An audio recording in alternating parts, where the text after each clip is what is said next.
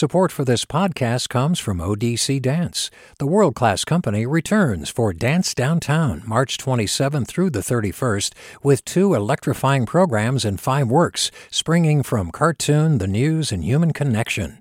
odc.dance/downtown. Support for KQED podcasts comes from Star One Credit Union, now offering real-time money movement with Instant Pay. Make transfers and payments instantly between financial institutions, online or through Star One's mobile app. Star One Credit Union, in your best interest. From KQED.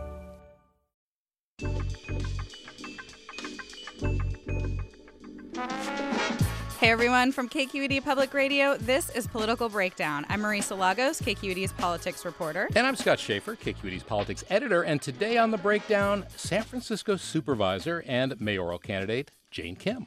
Jane will join us in just a few minutes, but first, California scheming in Washington and apparently Iowa. Yeah, we're going to get to Iowa in a second, but it appears there's kind of a Game of Thronesy thing playing out in Washington. Or will be, I guess. It's the parlor game. You know, is Kevin McCarthy going to be the next speaker? Is he running?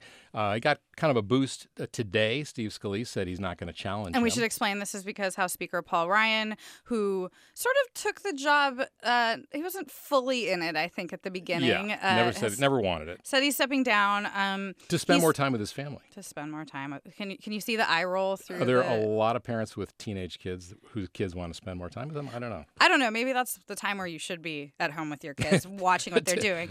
But I think this is like clearly another sign of Trump's Washington. And, you have a lot of Republicans who are choosing to kind of forego staying in office to give up, one of the most powerful positions in the country. Quite interesting. Yeah, it's so interesting, too. Things just don't turn out the way you think they're going to turn out in politics. I mean, I remember when Clinton got elected and Newt Gingrich blew up, and then they had a couple of other speakers. I saw him quoted in some stories, actually, about this. Yeah, no, it's always, that's why politics is interesting. But the good news for the Golden State is that it seems like whoever holds the House next year, there's a good chance the speaker could be from California. Right, Nancy Pelosi, if the Dems hold on. Of course, if they don't get it, she may not. I think that'll maybe be the end for her as leader because they're kind of, the sharks are circling. But yeah, I mean, it's kind of interesting because, California is such a blue state, obviously, gave Hillary Clinton, 3.3 million more votes. And here you've got this rising star in the Republican Party. And it's representing part of a state that's going in a completely different direction from the Republican Party. Well, and especially when you look at it from a policy perspective, I mean, McCarthy, I think, plays the game very well. We should note that his the character on House of Cards, now disgraced for totally different reasons, but was based partly because they came in and watched him at work because he's such a master politician. I think it's actually something he and Pelosi have in common. They're very good at the behind-the-scenes sort of member-driven politics. He is. I mean, he's a very likable guy. He's very affable. He's kids around. He's not pretentious. And I think that's what fueled his rise. I think where he might get in trouble if he does become speaker, he's more of a politics guy, less of a policy guy. So he's going to have somebody else talking about the policy. And you have to ask, how would that play out? We have this, the resistance is based here in California. So many of both Republicans in Congress and the president's priorities are basically sticking, their finger in the eye of California and the things that, the overall electorate here has embraced. One of the things that, we've always seen in leadership is this idea that you can bring the pork back and those sorts of things. But McCarthy opposes. He's more about poking the pig. Yeah, I mean, what was he going to bring it back for the high-speed rail or the twin tunnels? So, no. So I think that is definitely going to be fascinating. And then another item caught your eye, Scott. Yeah, so I got a little press release this morning from a PR guy for Eric Garcetti, the mayor of LA. He puts on his glasses to read it directly. I'm not reading the press release, but it's guess what? LA Mayor Eric Garcetti is going to be in Iowa this weekend. Oh, that makes sense. Yeah, of course, because, homelessness and affordable housing have been solved. So he's on the road. And the schedule was so telling. He's meeting, going to a carpenters union. He's meeting with a Latino-Asian coalition. He is having breakfast with firefighters. Really interesting. I mean, a mayor has never gone from mayor to the White House. But a Congress or a senator hadn't either, pre-Barack Obama, right? No, Jack Kennedy. Okay. Jack Kennedy was the last one. But, so here's trivia. I checked. 3 mayors did become president, but they didn't go from mayor to president. Any guess who they are? Oh, gosh. Now you're going to Grover Cleveland, who was mayor of my hometown, Buffalo, New York. Talking proud, Bills, chicken wings, Grover Cleveland. Calvin Coolidge, and then Andrew Johnson. I didn't know that. He was mayor of a small town I never in would have Tennessee. guessed any of I'm those. a nerd. I'm not very good at trivia. But, I think that this is obviously just going to continue to fuel speculation that Garcetti, who is, we should say, not the only Californian being rumored to be eyeing a 2020 run, and I think this is something we're seeing, and there's been chatter about it sort of nationally, that a lot of these potential 2020 Democratic candidates are making the pilgrimage, shall we say, to these early primary states where retail politics is huge. And there's some other mayors as well. Mitch Landrieu from New Orleans, who gave a really compelling speech about race. He's got a book out now. He was the one that got the Confederate statues down, the memorials down in New Orleans. And then the mayor of South Bend, Indiana, whose name I can never pronounce, Pete Buttigieg, I think his name is, or something like that. Openly gay, went to Harvard, Rhodes Scholar, kind of an up-and-coming Democrat. Well, prior to last year, I think 2016, never had a New York real estate developer catapulted their way into the White House either. So we live in strange times, and anything is certainly possible. Yeah, and I think a lot of people are saying, well, if he could become president, why not me? And they're probably right. Yeah, the question is Eric Garcetti really running for president, or is he running for vice president, I think? Yeah, or, a number of other offices that we've all talked about and will continue to. I mean, we've both interviewed him. He is a great talker. He is a very smart person. But it does seem like he is doing a better job raising his profile outside of Los Angeles than inside the city. And that can be a mixed bag for mayors. Yeah, absolutely. And when you're mayor, you don't get to pick the issues. The issues kind of pick you. And if you're away at the wrong time, when something happens, it can really catch up to you, And so, I think it's interesting. He is also, I think, half Mexican-American. He's Jewish. He writes code for computers. I mean, he's an interesting guy, and we've both interviewed him. He seems very comfortable with who he is. He's a good talker. We've invited him on the show. It's an open invitation, Mayor Garcetti. Maybe we should do it in Iowa. All right, we are going to go to a short break. Coming up next, we will be joined by San Francisco supervisor and mayoral candidate Jane Kim. You're listening to Political Breakdown from KQED Public Radio.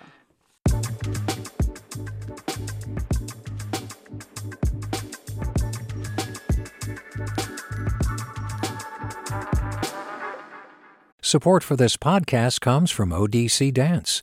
The world-class company returns for Dance Downtown, March 27th through the 31st, with 2 electrifying programs and 5 works, springing from cartoon, the news, and human connection. odc.dance/downtown. Support for KQED podcasts comes from Star One Credit Union, now offering real-time money movement with Instant Pay. Make transfers and payments instantly between financial institutions, online or through Star One's mobile app. Star One Credit Union, in your best interest. And welcome back to Political Breakdown. I'm Scott Shafer, along with my partner in crime, Marisa Lagos. And here with us in the studio, Jane Kim.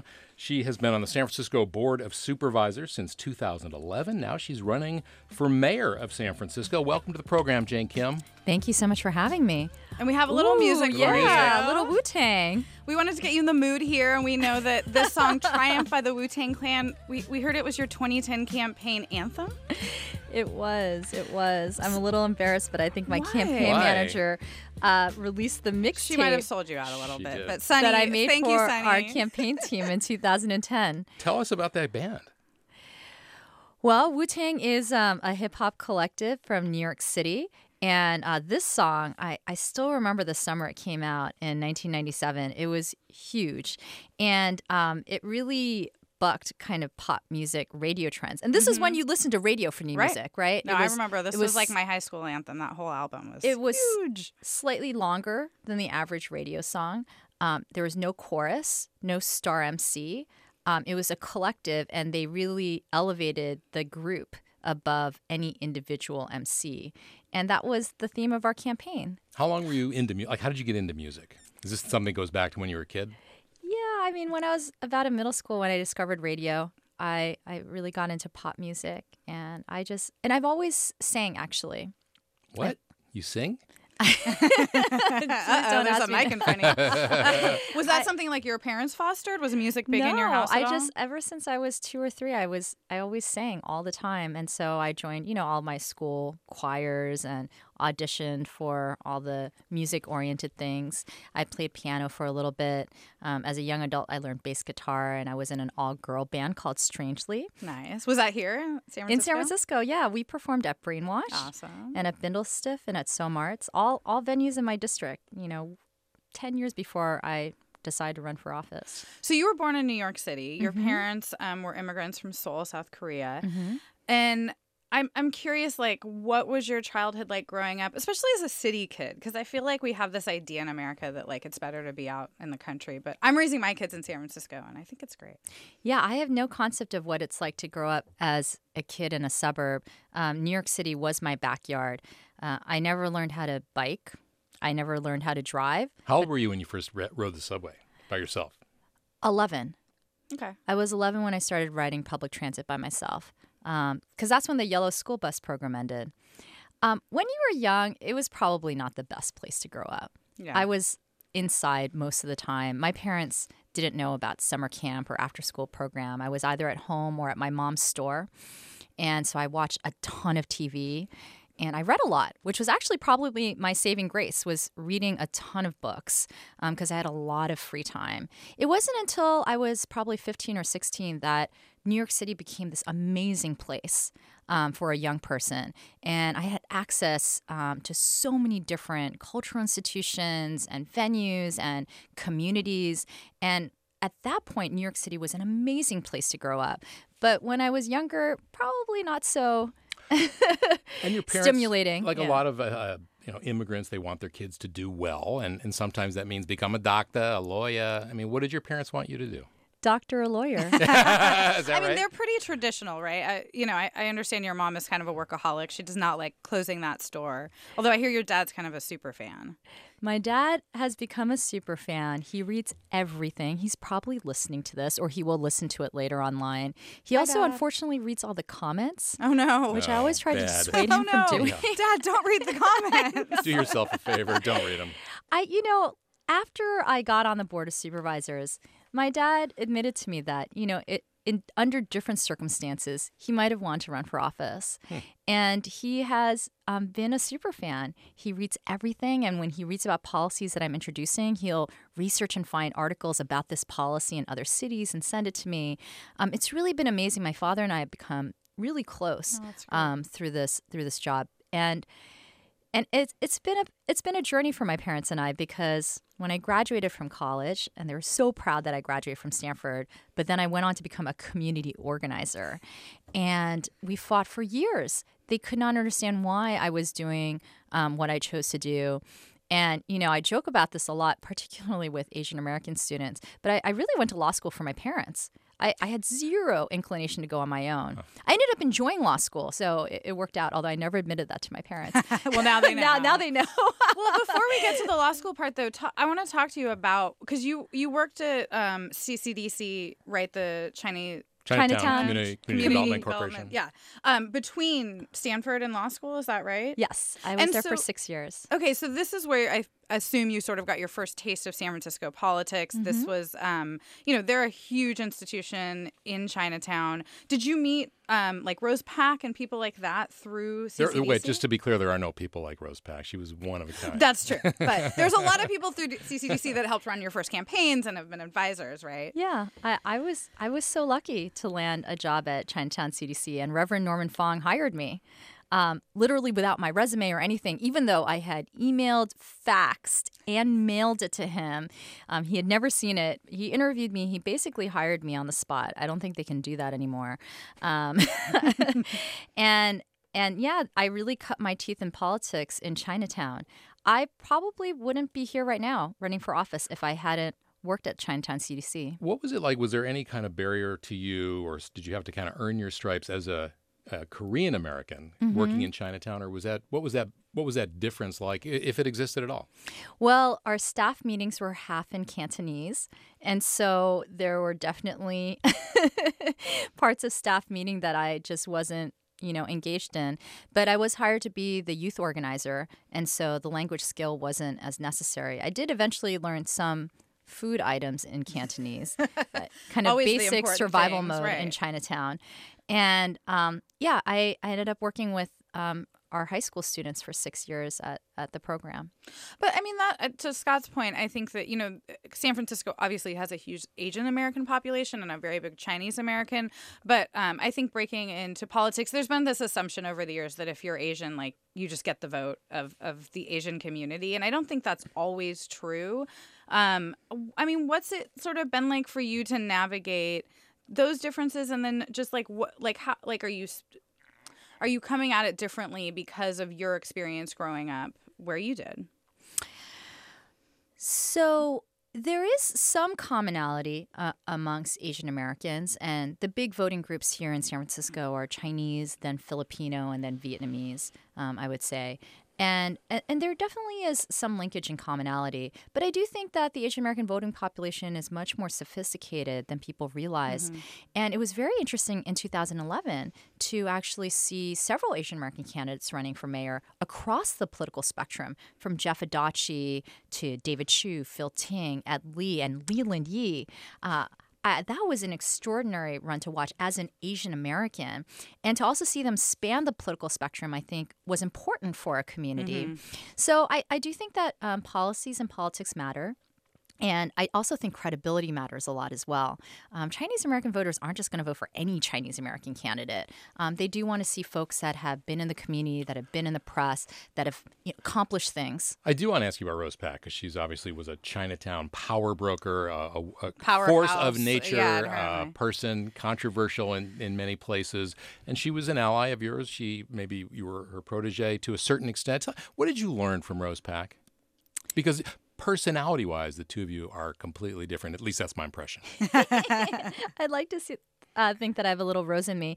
I have to say that coming to San Francisco as an Asian American was this really incredible experience.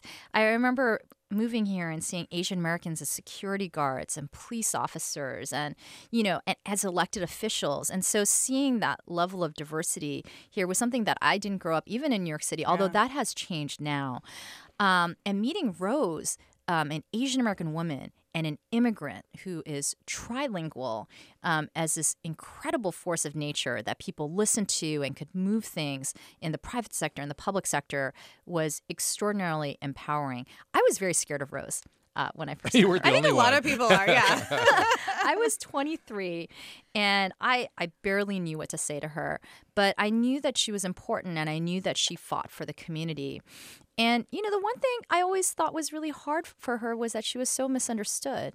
Every time I talked to her, everything was about the community, about the seniors, about the kids.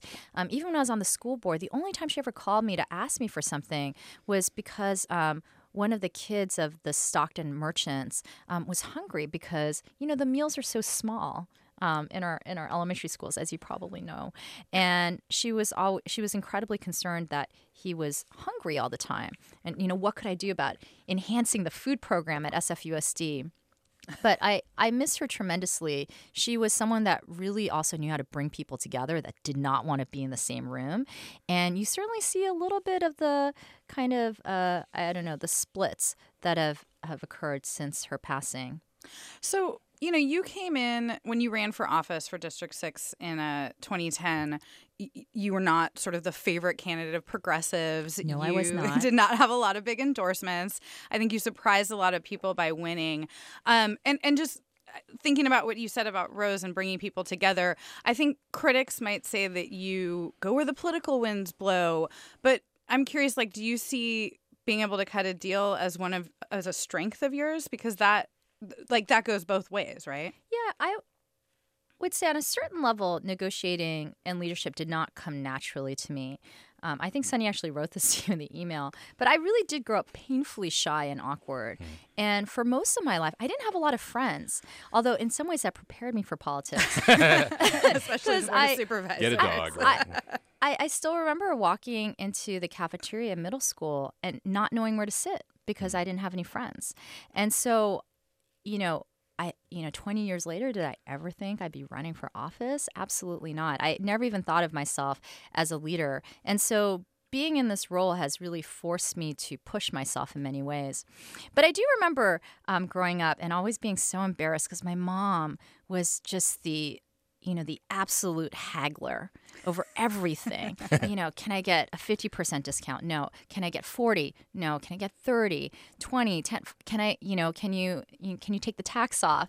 And we're like at a department store, right? And the poor, but it works, right? The poor cashier really had no power to negotiate with my mom. But, I learned what it meant to fight for your family and to never be embarrassed and never to stop asking. So if they say no to the first one, ask the next question. Do you like negotiating? I have learned to enjoy it. And and it's great when you win. And and by the way, I've lost a lot too. And I think that's a very important lesson that I've learned in politics is learning how to lose and how to approach loss.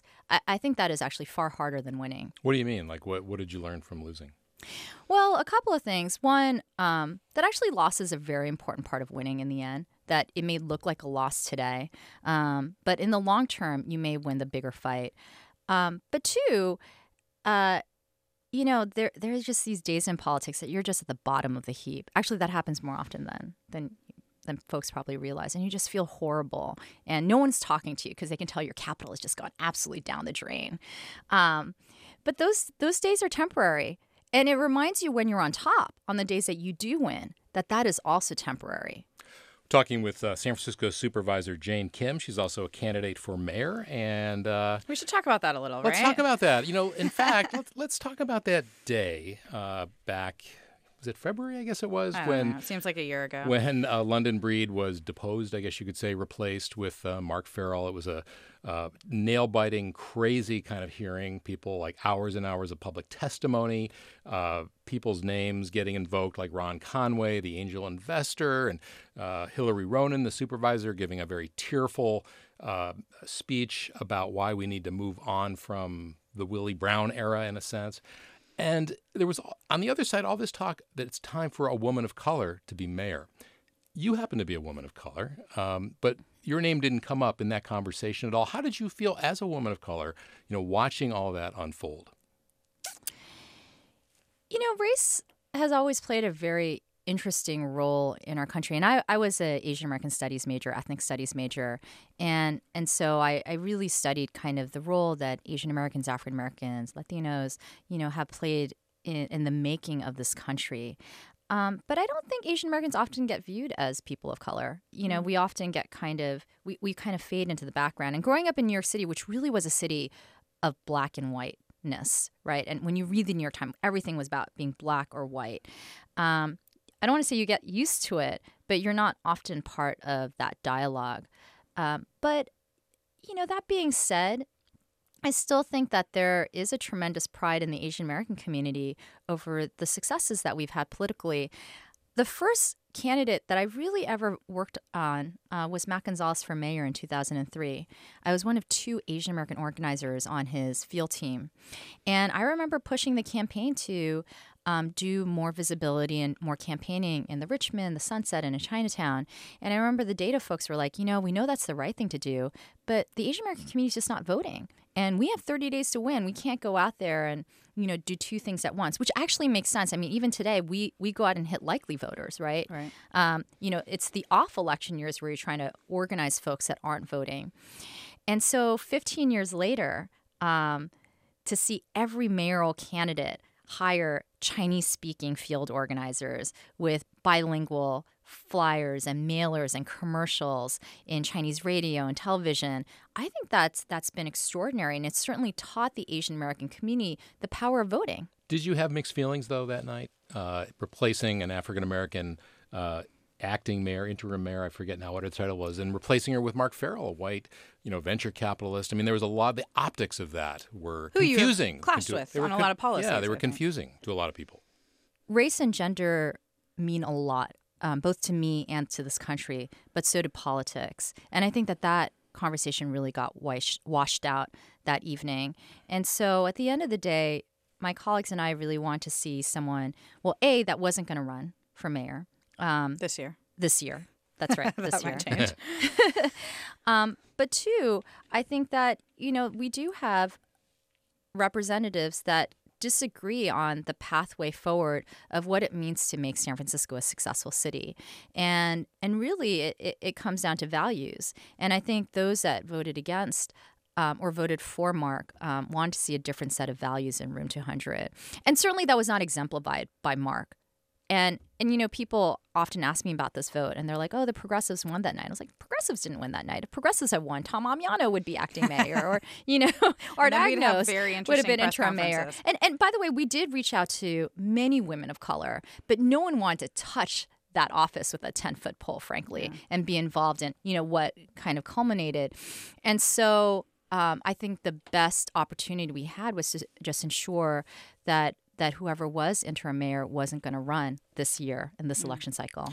So one of the biggest issues, I mean, you've been campaigning for several months. You've appeared at, as we discussed off air, like 80,000 mayoral forums with the other candidates. And homelessness and the state of the streets is obviously, top on everyone's mind. You rolled out a campaign theme, SF Loves Clean Streets, which is a departure, I would say, from a lot of the policies and things you focused on before. But District 6 is also, one of the dirtiest in the cities, if you want to call it that. It's historically been where we have the most homeless shelters and services and SROs. I guess I'm curious, why did you pick that as an issue, and what makes you think you can do something different, since it has been such a challenge in the district you've represented for almost 8 years? So I think every mayor in any city is judged by how clean their streets are, whether it's San Francisco, New York, Seattle. I think this is how mayors are judged. In fact, the front-facing of San Francisco Public Services is probably Public Works and MTA. When most people think about government, they think about muni, they think about how clean their streets are and potholes, right? More than anything else that we do. And that is really an executive branch function. I've spent the last 7 years, not including school board, as a legislator. And so my job is really to draft policies and talk about values and priorities within our budget, but I don't actually implement policy. That really is the role of the mayor. And I think that every candidate should be talking about street cleaning as part of their platform. But you're also kind of a policy wonk, and you take on issues like, free city college and taxes and payroll taxes and, complicated things. Clean streets, it seems so out of sync with the kinds of things you've cared most about. But it also seems like the hardest in a way, too, to actually do something about. Well, yes and no. We know how to clean the streets. I think if you double the number of street cleaners, the streets are going to be cleaner. And if you double the number of pit stops, a program which actually I started with Mohammed Nuru back in 2014. Explain what that is. You'll see less human waste and urine on the ground. So one of my community initiatives in the Tenderloin was addressing human feces. It's been a huge problem in the Tenderloin, and it was a big issue when I ran in 2010. It took us several years to formulate this process, but we finally came up with a mobile toilet program that's staffed by a person. Because the J.C. Decaux bathrooms had become havens for drug activity and criminal activity, the residents didn't want to see any more of that. But they did want to see less human feces. But, our residents... Who doesn't? Well, who doesn't? But our residents in the Tenderloin are super compassionate. They know that people have nowhere to go. And so we spent 2 years working with Public Works, and we finally came up with this mobile toilet program called the Pit Stop. We piloted 3 in July of 2014, and just in the first 6 months, we had a 60% reduction in steam cleaning requests. And as a side bonus, we saved 2,200 gallons of water a month during the drought. I have a quick suggestion because we're almost out of time. Yeah, I don't want to end with feces and toilets. What are you listening to right now? Right now, what are you listening to? What's on your iPod, whatever is people listen to, your phone? I've been listening to a lot of Janelle Monáe, her new album, Make You Feel That Way. Daniel Caesar, this Canadian R&B singer who's amazing. All right. Cool. All We're going to have to leave it there. Got the playlist. Thank you so much for coming in, Jane Kim. Thank you so much for having me. That's going to do it for this edition of Political Breakdown. If you like what you heard, besides Wu-Tang Clan, but them too. That was good. Please subscribe, rate, and review us on Apple Podcasts. Katie Orr is our Sacramento reporter. Our producer, Guy Marzarati, just back from Ireland. And our engineer is Seal Muller. Ethan Lindsay is our managing editor. Holly Kernan is our vice president for news. I'm Scott Shafer. You can follow me at Scott Shafer on Twitter. And quick shout out, this is Scott's 20th anniversary at KQED. Oh, yeah. We love him so much. I'm Marisa Lagos. That's it. We'll see you next time. Ciao. A young correctional officer. He said it was the most dangerous prison in California. Forced to make a choice. Fulfill his oath or back his fellow officers. Recognize the badge of my office. I'm Suki Lewis. From KQED Podcasts comes On Our Watch Season 2, New Folsom. A story about who gets hurt when the system that promises to keep us safe is bent on protecting itself. Find it wherever you listen to podcasts. Hi, I'm Tyler Foggett. Join me and my colleagues as we go beyond the headlines and deepen your understanding of the forces shaping our world today on The Political Scene, a newly updated podcast from The New Yorker. With episodes 3 times each week, The Political Scene accesses the sharpest minds in politics for insight and analysis about everything, from abortion rights to the war in Ukraine. Make sure you're following The Political Scene, available now wherever you get your podcasts.